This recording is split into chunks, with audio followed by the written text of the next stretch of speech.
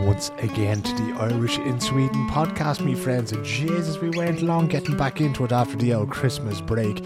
It is Monday morning as I'm speaking to you. And if you're a regular listener to this podcast, which in fairness you should be, because it's fucking great, lads, right?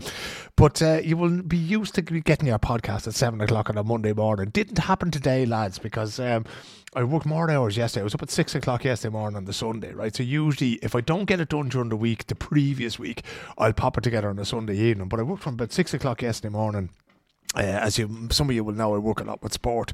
I started working with the UFC, and then I was on the English football and that, and all of a sudden it was like 9 o'clock or 9:15 last night, and 15 hours of the day was gone. I still didn't get everything done, and I said, you know what, I'm just going to have to go to bed now, because I can't be going making a podcast for the lads now. And so I said, right, I'll wait until this morning. So now it's Monday morning and I'm refreshed and all that kind of thing, but I'm a little bit behind the times. But mea maxima culpa, I'm jag ber om ursäkt, as they say in Swedish. I'm very sorry for that, lads. But so in future I may not be bang on 7 o'clock on a Monday morning, especially not if we end up working this much on a Sunday.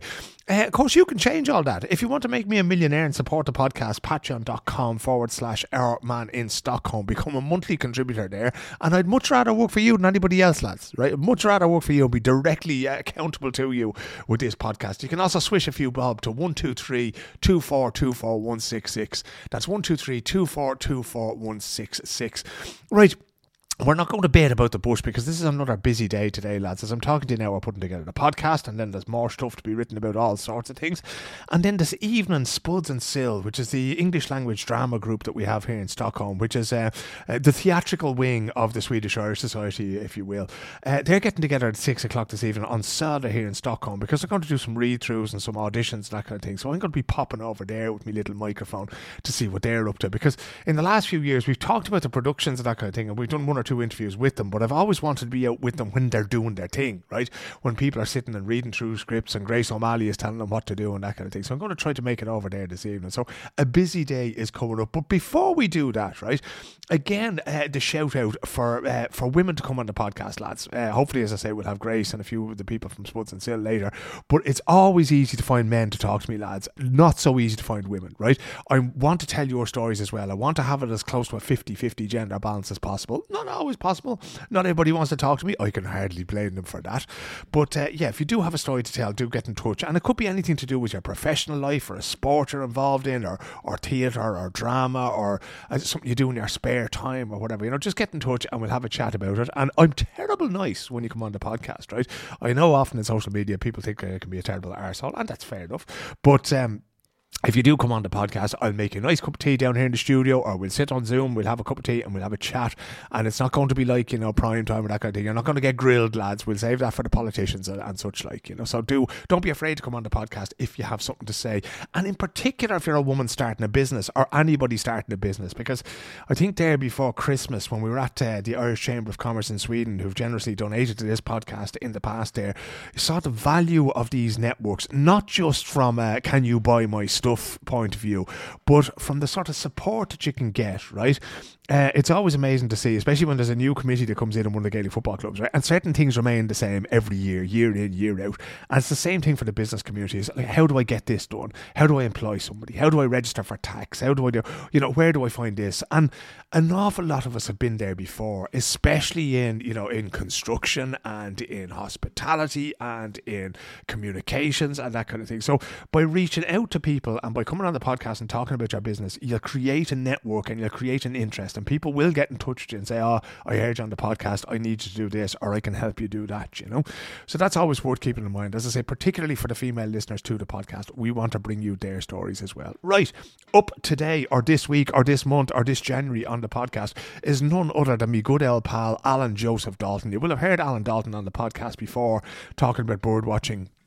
And he has set up his own podcast, right? Now, I'm all for the competition, lads. I'm sure that you will enjoy Alan's podcast, Wild Bird Acoustics, just as much as you enjoy this one, right? Bit of a different thing, because what Alan does is he makes recordings of birdsong and he places them out around the place. Now, he's sent some recordings of birdsong to me that I'll drop in, or I might use one after the podcast. I actually don't have the time to sit down and find the right bird to put with the right thing that he's talking about at any given time, But he gave me some tremendous recordings of it, and it's a fascinating fascinating subject, and it goes hand in hand with so many other things, right? So he might be talking about birds and bird watching and that kind of thing, but he's also talking about nature and about taking time for ourselves and about going out and enjoying that nature in a sustainable way, and what we have to do so that that nature will be there for our kids and our grandkids and our great grandkids as well. So he came by the office, by the little studio here at St. Eriksplan here in Stockholm recently, and we sat down and we had a lovely cup of tea and we had this chat that you're about to hear now. So here you go. This is Alan Dalton with his new podcast, Wild Bird Acoustics, right? Look him up on Facebook, Alan Joseph Dalton, Wild Bird Acoustics, and I might even throw the link to the podcast in the show notes if I remember. But here he is, the Bell Alan, talking about the birds and everything else. For the birds he is, for the birds.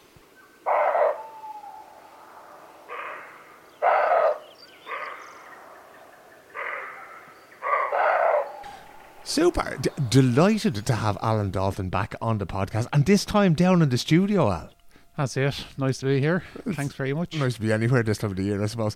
Listen, we want to talk to you about your new podcast as well, right? Which is quite niched in terms of wildlife and birds and that kind of thing. We'll get to that in a second, but I don't know if we ever got to how you actually came to be in Sweden the last time we spoke, did we? I'm not sure. It wasn't a very long story. I just ended up back in Ireland after losing a job in Cornwall in England. Yeah. And it didn't really settle very well in Dublin. And then why was that? Had everything changed? Know. Yeah, a little bit. It's kind of busy, and then just, I don't know. Yeah. So Dublin City, yourself, it's a busy place, a lot of traffic, and I like to be out in the countryside a lot. Yeah. So I was just thinking, I was pottering around, I got a job for about a year, and then Phil O'Keefe rang me from Stockholm. Did you know Phil? Like, did you grow up? I did, yeah. We grew up in the same street. Yeah. And he was working in the Dubliner course at the time, and he said he needed staff. So I said, I'll go over and have a look for about a year. And do a bit of bird watching maybe, and see the lads.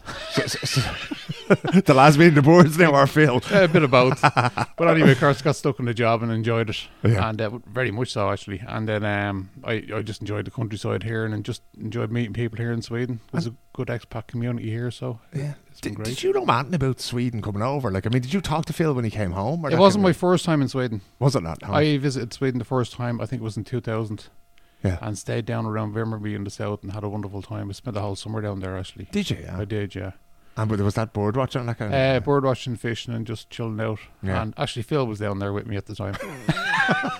So we had a brilliant summer down there. Like Hansel and Gretel wandered. Yeah, exactly. Doing a bit of farm work and stayed in this cabin down beside the lake for a large part of the summer, and just had a great time just fishing and chilling out and having a few beers by a campfire, and it was brilliant. And then, of course, when he comes and says, look, I have a job for you in Stockholm, you just went, I'll have some exactly. Of that. It was funny the way the whole thing kind of flipped over. Yeah. Because at the time, I kind of dragged him over to Sweden. And then it was, he stayed fast here. Forward 10 years, he ended up staying actually from that point, more or less straight onwards. Yeah. He went up to Stockholm, took a job in the Dubliner. And 10 years later, he's ringing me to come back to Stockholm. Yeah. So that's how it happened, basically. When you first started working in the Dubliner, that was down in the old building in Norrmalmstorg, was it? It was, yeah. Yeah. What was the difference between that and when they moved up to Holland or Gotham? Because the Dubliner was, for the last 20, 25 years or whatever, or more, Ronan Morgan, Phil, Mick, yourself, that was just a classic, Kevin, that was just a classic Stockholm Irish pub. It was the Stockholm Irish pub. Yeah, it was a great place. I mean, pretty much the same staff in both venues, actually. But I don't know what it was about the old place. It had a bit more, it was a little bit darker, dare I say, a little bit more seedy. And it was just good fun. It was, you had a downstairs section, so if you wanted to get away from music and stuff, you could go down and have a chat, which we missed in the new premises, because it was generally, once you had a band on, it was loud. Yeah.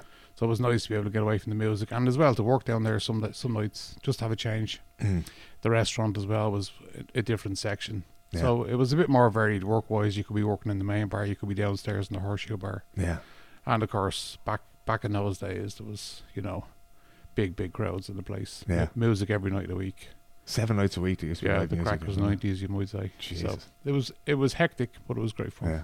I mean, back then there was a sort of a generation of us who arrived over around that sort of 3 or 4 year period, when you arrived as well, and it was a bit mad, wasn't it? It was hectic. I mean, you were meeting people every week. That just arrived.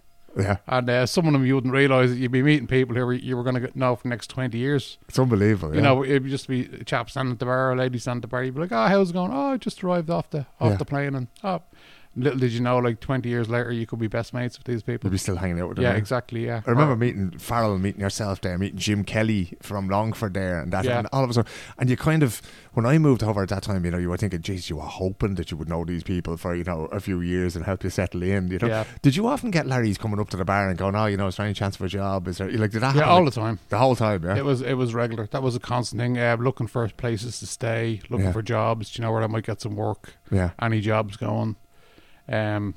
Sometimes you know something you might send them on, or you know you might know somebody who had a spare room, so you'd help people out as you could, you know. Yeah, it's gas because it became sort of like, you know, you have the London Irish Centre in London, and that was just the Dubliner in Stockholm was that kind of place. Like, just but that's a very common thing, I think, with Irish pubs around the world. Yeah. You know that people will come into kind of established Irish pubs looking for kind of just directions or a heads up.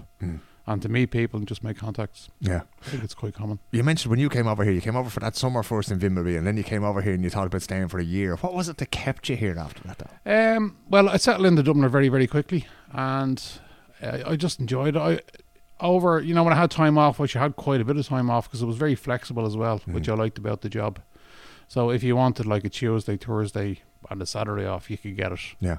And then at the weekends, I was fishing. Well, I say the weekends, it could be midweek, but I mean fishing, bird watching, and the bird watching here is fantastic, and so is the fishing. Yeah. So I mean, it's, you know what Stockholm was like. You take the train for 20 minutes and then you're out in the middle of nowhere. Yeah. And it's brilliant like that. It's like Nacka less of all than these kinds of places. Yeah, and at Forest, I spent a lot of time out in Tirasa. Yeah. We were living in Haninge. That's quite a nice area. At the time, it wasn't so built up. Yeah. So it was just fantastic. Just a different world, really. And do you, I mean, not to use as sort of a bird watching pun, do you spread your wings outside of Stockholm very much still? I know you're up in the north of Sweden. Yeah, I spend a lot of time in Västerbotten in the summer, and now I go up every year for a week or two in the autumn as well. Do you, yeah? Yeah, and I'm planning to spend a bit more time north. That's kind of, and hopefully I'll try and expand down south now as well and get more interested in going to places like sort of Åland and maybe down towards Falsterbo this year. Yeah. And just, you know, it's slightly different down there.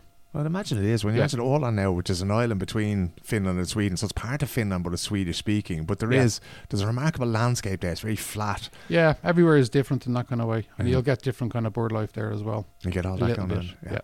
Just before we go on to the birds and the podcast that you've started now, which is absolutely fascinating, by the way, you left the pub business, right? Because I think we all sort of got too old for that. Yeah, exactly. It was more an age thing, you know. Yeah, we aged out. I mean, I met my wife Linda probably it was probably 4 years here. Yeah. So, but I mean, I was still like almost, I think, 15 years in the pub after that. And I seen so many lads coming in and, you know, meeting girls, and the relationship starts to get serious, and then it'd break up, you know, and because you're wandering in a 4 or 5. Yeah, you know, it sounds, I mean, we were all young and stuff, so it was normal. You didn't finish work till 4 o'clock in the morning. So if you finished on a Saturday at 4 in the morning, you sit down and have a few beers.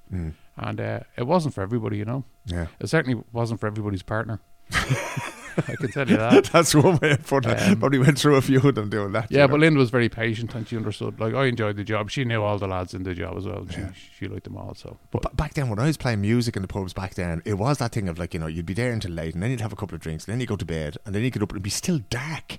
Yeah, you know, like, or in the summer it'd be bright. That was even the other downside of it. Kind of thing, you know? Walking out there in the morning, go, God almighty. I mean, it was bright by 3 o'clock. I mean, you know, we'd quite often be walking home after a couple of beers at 6 o'clock in the morning, and the sun beaming down, you know. And you'd be recording bird song as you or you sometimes I'd bring a fishing rod to work with me, or would you, my gear with me and go straight out after work. That's probably on occasion thing to do, all right, the last time we spoke on the podcast, we spoke about your love of wildlife and bird watching, that kind of thing, and since then you've launched your own podcast. I think it was actually New Year's Day that you published the first couple of episodes, wasn't it? Yeah, it was. I published the first 2 episodes on the 1st of January. Yeah. Where did the idea come about? We listened to the Irish and Sweden podcast, Alan. You went, I need in on that action. Yeah, that's exactly where it came from. It's really different somewhere. But anyway. Not to say that I don't listen to the podcast, it's great. But no, I've been recording now since 2012. So obviously that's led to a large collection of audio. Yeah. And it gets to the point where you say to yourself, what am I actually going to do with all this audio? Yeah. And I do use one database, a public database for some of it, and then you start to worry about, you know, why am I putting all this out there kind of free of charge? Shouldn't I do something with it? And the idea came to me a couple of years ago about a podcast, because I mean it's audio. It lends itself beautifully to the medium. Yeah. So about 18 months ago, I'd been thinking about it for a while, and then I thought, what I'll do is for the meantime, I'll just start putting like sound magazines together. Yeah. Like sort of 15 to 30 minute sections. Yeah. And I'll store them, and then I'll come back to this later. And that's how it began, really. Because you put a few of those clips up on Facebook and on various social media, didn't you? Yeah, one or two smaller kind of. In the beginning, I was just experimenting to see what was the best format and, you know, how long they should be, how long the audio should play for. You know, because I think it's quite nice to leave it on for 2 to 3 minutes sometimes if it's a nice recording. Yeah. And that would be an idea that I have, that if people want to just relax and listen to some nice relaxing audio of birds singing in the wild, I can just leave it on for 2 to 3 minutes at a stretch. Yeah. And you'll sort of introduce it and say, okay, this was recorded in this place. This is what I was exactly, looking for. Yeah. So I have regular kind of sound magazines, if you want to call them that. Yeah. So maybe 20 minutes, 30 minutes long. And I talk people through each recording. Maybe I'll just sort of say, like you say, what species it is. If it's just a dawn soundscape or, you know, a dawn chorus, I'll just explain that. I might say where it is. You know, if there's anything unusual about the recording, if there's other species in the background, I'll just let them know what they are, and just so there's no confusion as to what the main species is. I mean, the practicalities of how we do these things, like, you know, every week I hope to get somebody in front of the microphone you're sitting in front of now, or on Zoom or something, and I do my interview and I put it out. When you record, right, you have a tendency to sort of put your mics out somewhere and sort of go home, you know, for a few hours, or do you just sit there and wait for something to happen? A bit of both. There's a bit of both. I do. I record in the field all the time, but I passive and active recording. Yeah. So a passive recording is when you would leave, say, a recorder in the field for up to, I do it sometimes for up to 7 weeks. Wow. I have 2 listening stations now in Sweden. One is in Västerbotten, one is on Landsort, which is south of Nynäshamn. And they sit basically on roofs of buildings, and they record for all of the hours of darkness and the first 4 hours of every day. Well, that's a hell of a lot of material. It is. Well. But yeah, it's nuts actually. But yeah, Linda will tell you I spend a lot of time. I try to do it when she's not there, when she's working. But it's a lot of time to the computer. Yeah. But I mean, you don't listen to everything. So what you do is you take the audio, so in hour-long kind of chunks, you put it into software called Audacity, and you basically click through it. Yeah. And what you're looking for is spectrograms on the monitor. Yeah. So you get used to them quite quickly. It's like shorthand. And after a while, you'll actually identify species just by the look of them. Would you? So these sort of waves that are painted on your computer screen, exactly, like, that are rendered there, and you can look at that and you can go, that's this. At this stage now, yeah. I've had the listen station Landsort. This is the 4th year. Yeah. And the one in Västerbotten now, it'll be in its 3rd year this year. So it's almost like a visual shorthand. Eventually, you get used to it so much that you can kind of go, oh, that's a redwing, that's a song thrush. Oh, I don't know that one. I wonder what that is. And then you'll click it and play on it. That's amazing, but it's also slightly worrying now. Because, you know, how many hours? Yeah, you don't release the nerd too much, but it's just, when I first started doing this, you know, it was all of that was new to me. I hadn't got a clue. Yeah. So you open up all these sonograms and you go, oh, everything is new, and you go, oh, what's that? But down in Landsort, for example, you can get up to 5,000 or 6,000 redwing in one night. Wow. Do they make a lot of noise then? At night, most birds, when they're migrating, they call. Yeah. And basically what they're doing is they're contacting each other. Yeah. Especially if they're in flocks. They're just to kind of say, yeah, we're still here. You know? And they'll sort of say, right, I'm here, you're there. Exactly. So they're calling back and forth all the time. Yeah.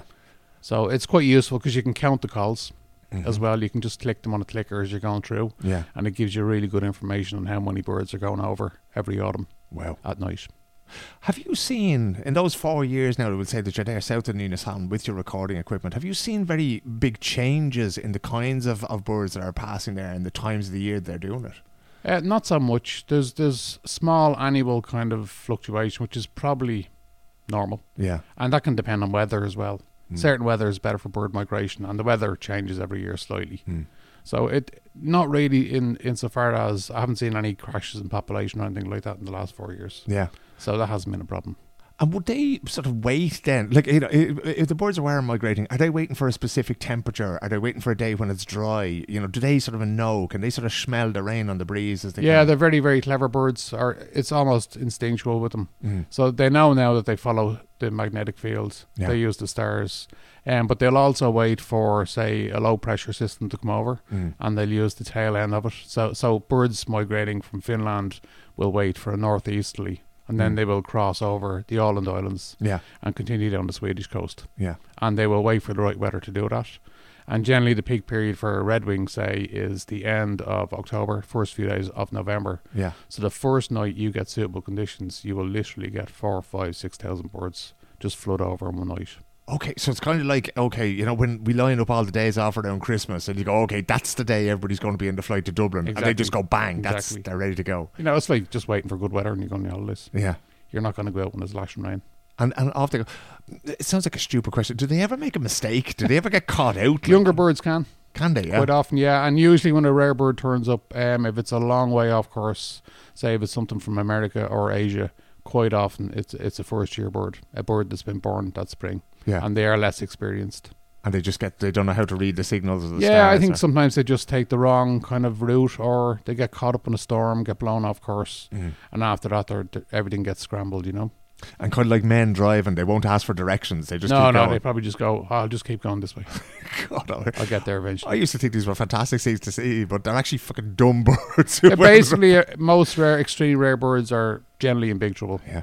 You know. What would happen with them now? Because you take them out of an environment, a bird that's used to being in Asia, or that's expecting to be in Asia or in Africa, that kind of thing, they wind up in the wrong place. Are they kind of toast then? Is it all It over? depends, really. The European ones can probably reorientate. Yeah. Or they might survive. They might end up down in Spain or in the Canaries or somewhere like that. Yeah. And it's quite feasible they'll survive the winter, and then they'll go back to where they're from.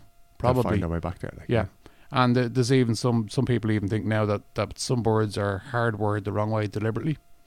Okay. A tiny percentage of the population, on the off chance they survive, and that's how these new populations They'll start a new colony get started. somewhere. Yeah. If something works out accidentally, they'll go back, they'll breed, and maybe the offspring do the same thing.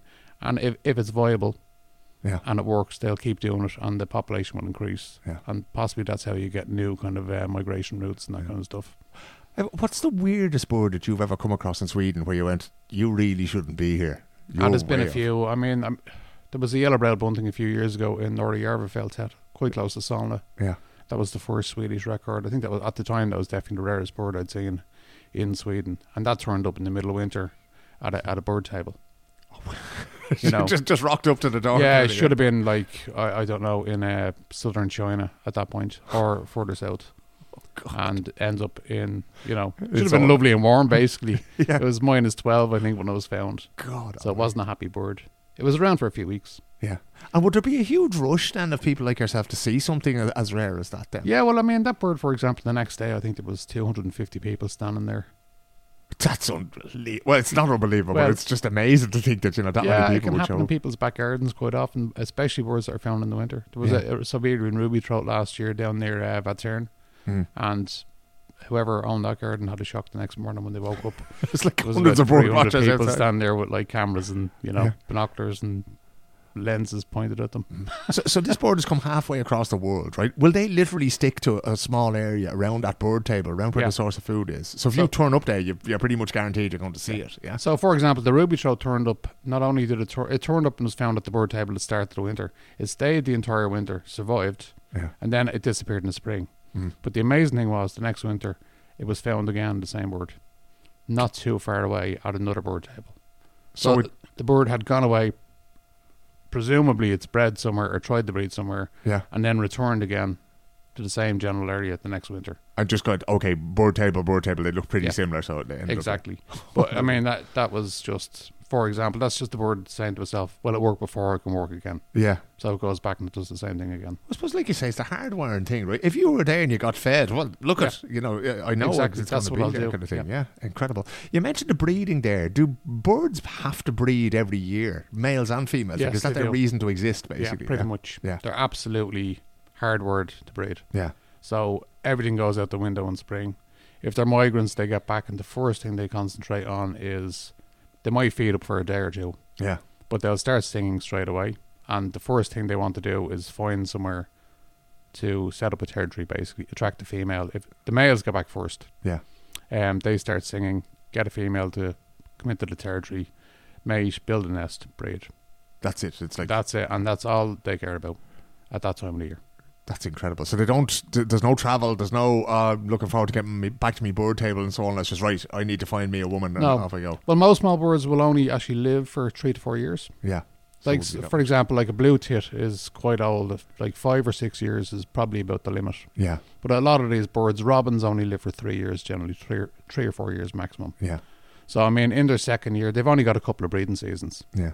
So they may have more than one brood as well. They probably have 2 or 3 broods. Yeah. Some species. Others will only have 1. So it depends on the species. When you say 2 or 3 broods, would that be in the course of one mating season? Yeah. If the weather is good and they can do it, they will. A lot of species will lay a second brood. Yeah. And just maximise kind of their offspring, their production basically. Yeah. Just to replace themselves. So then at the end of that breeding season, right, did they just go, right, you're on your own, I'm off back to my bird table and so on? Or whatever? In a lot of cases, yes.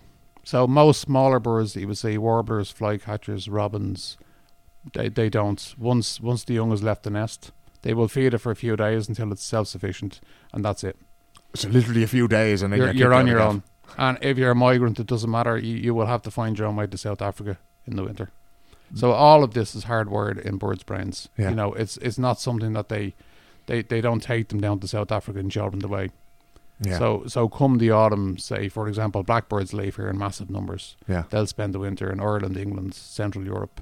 They will just disappear. Most of them, 80% of the population, will head off, and they just know. Yeah. Somehow they just start getting kind of, you know, itchy in the feet or whatever, or itchy in the wings, whatever. I don't know how you describe it. And then they're gone. I mean, they just migrate. Yeah. And I'd say a lot of them do die, the younger birds.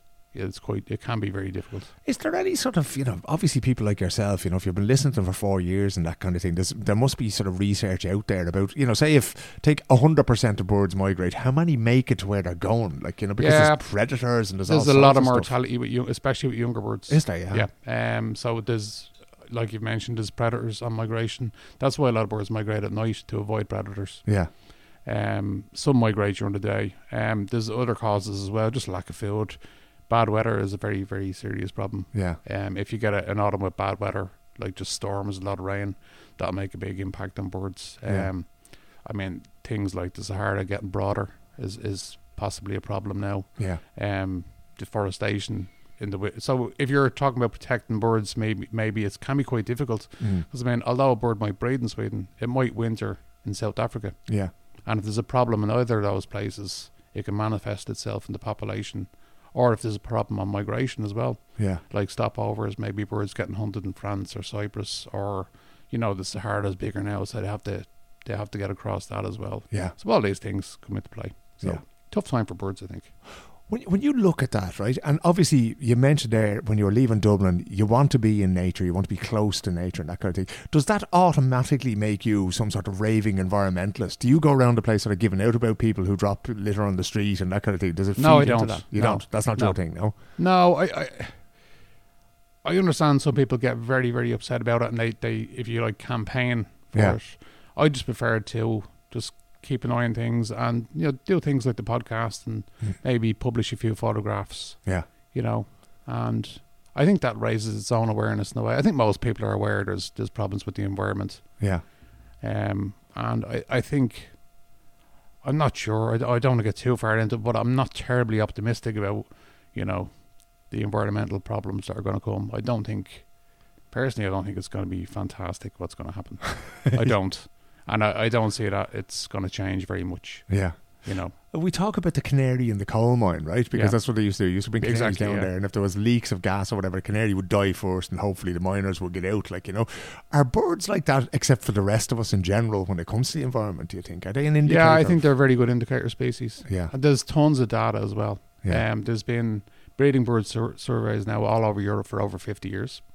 There's been quite good data on migration kind of watch points. So the data is there, and in most cases it's revealed large declines.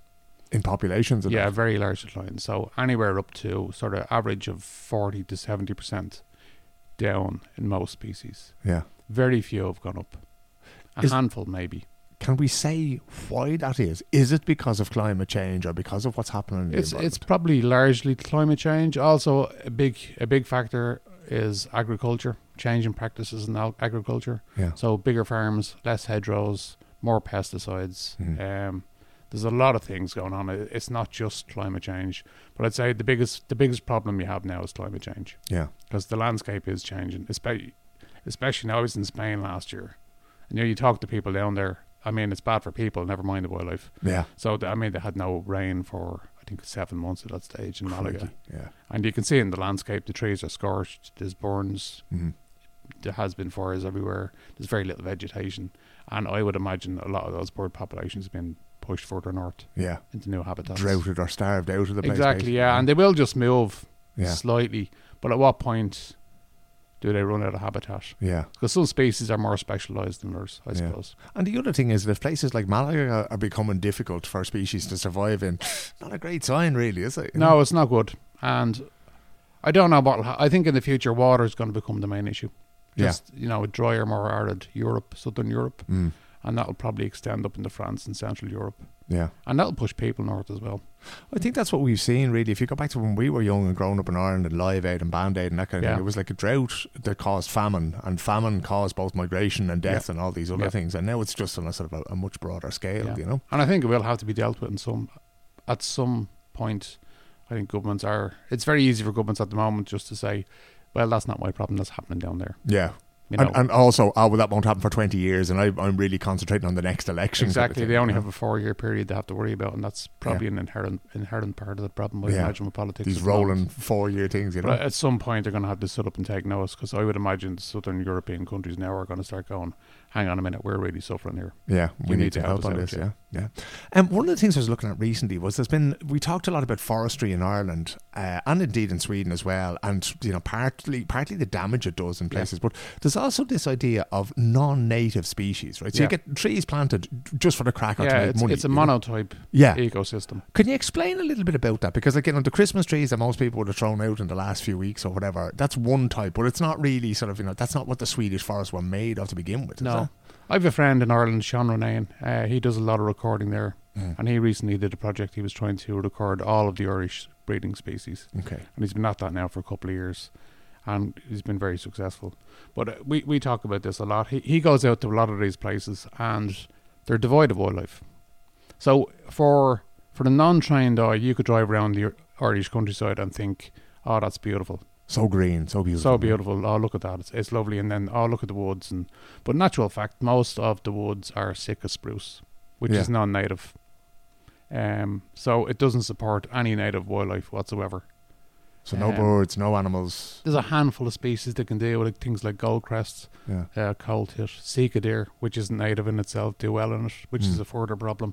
But essentially, an oak tree can support, hundreds of species. Yeah. Whereas one of these spruce trees will record actually very, very little, a handful. So they're no good for the environment. And they change the ground as well. They acidify the ground. The root system isn't as good, so it doesn't hold the ground together. And of course, they get felled. Yeah. Every 10 to 15 years. They chop them down and start exactly. And then the ground is generally so the second lot don't do as well. But it's just a policy of replacing, if you like, native woodland with this kind of, I suppose it's a product really of, they just want something that they can harvest every sort of 10 to 12, 15 years. Yeah. Do we need to sort of just start designating forests like listed buildings, or just go, look, we're going to have oak trees there, and then we're not going to have anything else. We're not going to have Sitka spruce. We're not going to have whatever else. Yeah, I know now in Ireland there's a big call now to rewild parts of Wicklow at the moment. Yeah. Because there's problems with erosion of the hills. The place is getting washed away. Yeah. And I know it has worked very well in Scotland. There's been several projects there. And it's incredible what can happen in just sort of 10 to 15 years. Yeah. The place just bursts. You don't have to do anything. You don't have to plant anything. You just have to leave it alone. That's the hardest thing to do as human beings, though, isn't it? We just keep wanting to fucking interfere in things. Yeah, but especially when it's privately owned, people want to, understandably, they want to make money off their land. Yeah. They purchased the land, they want to make money off the land. And it's the same thing with, raised peat bogs have been cleared now and all the peat's gone. But in Offaly, for example, some of the new Bordemona has flooded some of that land. Yeah. And last year, common crane returned to breed in Ireland for the first time. So something that simple. Yeah, you just let it flood and the reeds grow, everything comes back. I mean, the seeds kind of end up coming through birds who fly in. And before you know it, you have a pretty good environment within like 4 to 5 years. It happens very, very quickly. And that's the thing about birds and wildlife. If it's left alone completely, it's very, very capable of coming back very, very quickly. So there is, I mean, I'm delighted that you've given us a little bit of light. No, there's a lot of hope there if things are left alone, but you probably need quite large areas to be left alone. But then I think you would have, if you left, say, a chunk of Wicklow, maybe 25 square miles, and just left it to rewild, after about 15 to 20 years, I would say people would realise this is incredible. You'd have a lot of visitors going there to see wildlife, and in that way it'd bring tourism back to that kind of area. So I think it's a longer kind of time frame of sustainability, and it's a different kind of way of managing your land. But it's in the long run, I think it makes a lot more sense. It might be the way to go. Yeah, exactly. In the long run for your podcast, what's the podcast called? The podcast is called Bird Acoustics. Bird Acoustics. And is the plan to do it sort of in seasons, do 6 or 8 episodes now and then more in the summer? Or how do you see yourself putting them out? For the moment, I had started the first couple. Obviously, I published the first 2 on New Year's Day, as you know. And so the first few episodes generally concern themselves with winter recording. Yeah. And I kind of figure I will kind of generally follow the seasons a little bit.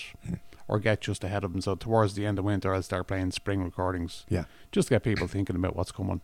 And then in the summer, I will play like kind of more summer kind of seasonal stuff. But I think as it goes along, I'll probably get into other things. Like there will be interviews with other sound recorders. Yeah. And naturalists from around Europe. Yeah. And some experts on bird song. And just a bit of general chat, because I think people enjoy that as well.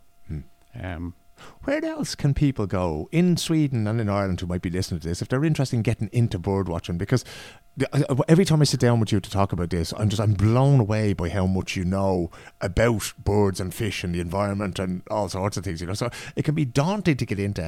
What's the best way? Is it to listen to your podcast and to talk to people like yourself, or how should people go about educating themselves? I mean, you can always get out into the countryside. It's good to go to established reserves. Yeah. Because generally, you'll have walkways, towers set up, especially here in Sweden. There's plenty of reserves in Ireland as well. Some of them are very well managed now. And the good thing about that is you may meet other people out. Yeah. And if you don't know an awful lot, you should actually probably, in Ireland, you have Birdwatch Ireland. Yeah. Probably join them. And they organise, educational meets, and they'll bring you out bird watching. They'll point things out to you, show them to you. And the same goes in Sweden here. So you can find some organisations and go out and organise with meetings, which will be led by, experienced bird watchers. And things will be pointed out to you. Yeah. And, basically slideshows and events as well, they do as well. All kinds of educational stuff, and you can teach yourself quite a lot as well. Yeah. Get yourself a bird book, just go out into the field, have a look, get yourself a pair of binoculars and learn slowly that way. And I suppose the podcast as well is just a way of educating people as well, so they can listen to regular sounds and learn them. I mean, you can open your window and just have a listen out and start that way. And these aren't things like you're not putting out, this is the rarest bird I've ever heard, because they're never going to hear that, or maybe it might take them years to hear it. So it's fairly everyday things. The vast majority of the recordings will be what I find on the average day out. So a lot of common species. So I won't be concentrating on rare species because it's not really any good to anybody. Yeah. So it's, maybe a day in the woods, do a piece on that. I might do pieces of, I already have, of, a day in the field. So where I'm actually recording in the field and commentating as I go along on the day itself. And it kind of gives people an idea of what it's like to get out bird watching for a day and record some nature. Where can people find the podcast? You can find it anywhere. It's on Apple Podcasts, Spotify, Buzzsprout. So I think it's pretty easy. Podbean is another one. Yeah. So all the regular kind of all the outlets. Good podcast problems, and even some of the bad ones. Well, yourself, it's great. You can just get onto Buzzsprout these days, and they do all the work for you. Yeah, exactly. Just click a few buttons. So it's out there now everywhere. So it's Bird Acoustics, and that's it. On Spotify, on Apple Podcasts, on Google Podcasts. Yeah, you'll get it on your phone, no problem if you have a look around. Fantastic. Just have a listen and get yourself out there, get recording, get looking at these yourself. Alan, it's been brilliant as always. Thanks so much for coming in. Not at all. Thank you for having me, Phil. It's been great.